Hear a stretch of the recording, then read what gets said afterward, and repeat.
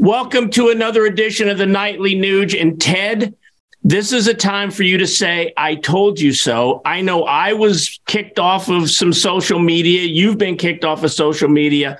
A lot of our friends have been kicked off of social media for saying COVID started in a lab. And everybody said, you're liars, you're conspiracy theorists.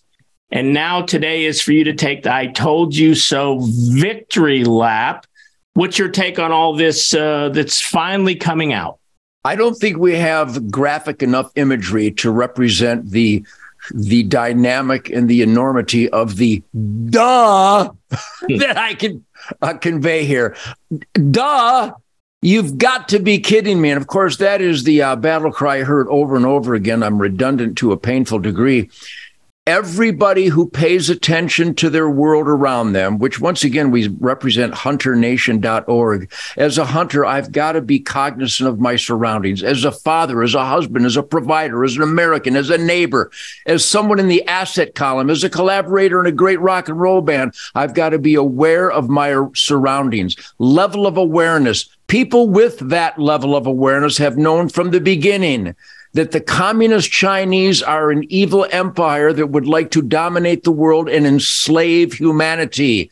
And Dr. Fauci and Nancy Pelosi and Barack Obama were at the Wuhan lab torching our hard-earned American freedom tax dollars for the gain of function research to create a weaponized virus against mankind. Somebody write that down. Now all the evidence is finally coalescing, and the whole world would like to say, duh, we've known it all along. Who could possibly trust the WHO? Watch that freak who's paid by the communist Chinese enemies of mankind. Watch the freak director, the evil scourge director of the World Health Organization, as he lies so he can enrich himself and represent the evil of the communist Chinese empire to wreak genocide on mankind. All together now, ladies and gentlemen,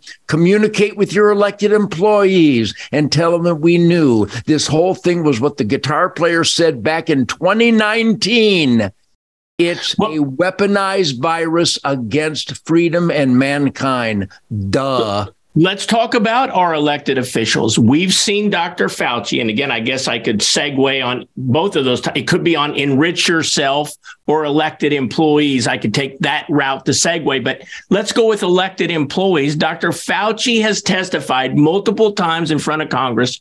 There's some famous back and forth with him and Rand Paul, where Rand Paul asked him if the government sanctioned and paid for gain of function at his Wuhan lab in China. Multiple times he said no. Rand Paul asked him if he wanted to recount. He said no. Now the evidence seems to point 100% to yes. And so my last question to you today, Ted, is, do you believe there is ever going to be accountability for these liars and these people that have perpetrated this on the world?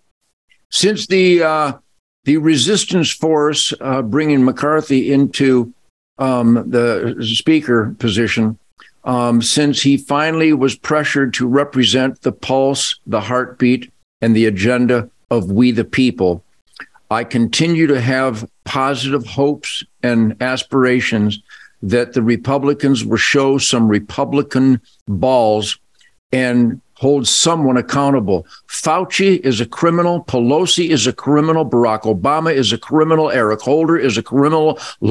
I mean, the list goes on and on and on. Certainly Joe Biden and Hunter Biden, the entire Biden gangster family, are criminals out of control. But yes, hope runs eternal, Keith. And if we, the people, put adequate and proper responsible pressure on our elected employees, maybe accountability will somehow take place. But that is the pivotal decision maker for the future of freedom in America.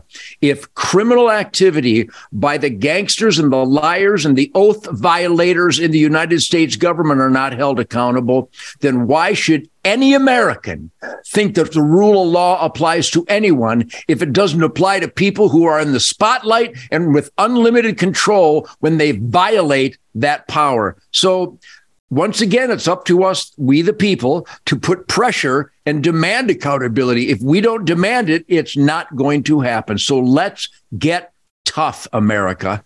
And you know what, Ted? A great segue to what I want to talk with you about tomorrow night. Sometimes when things occur in the spotlight, it does make a positive change. It seems like the whole country, my daughter, my law partner, Leah, so many people are following this Murdaugh murder trial in South Carolina. And I think part of that is because the cameras are rolling, crime and corruption is being spotlighted. I want to get your take on maybe that type of a trial occurring for a Hunter Biden, let's say, or a Fauci, let's say. But more importantly, those people that are just living on every breath of that court TV trial want to hear what Ted Nugent has to say about the Murdaugh murders in South Carolina. That's tomorrow night right here on the Nightly Nuge.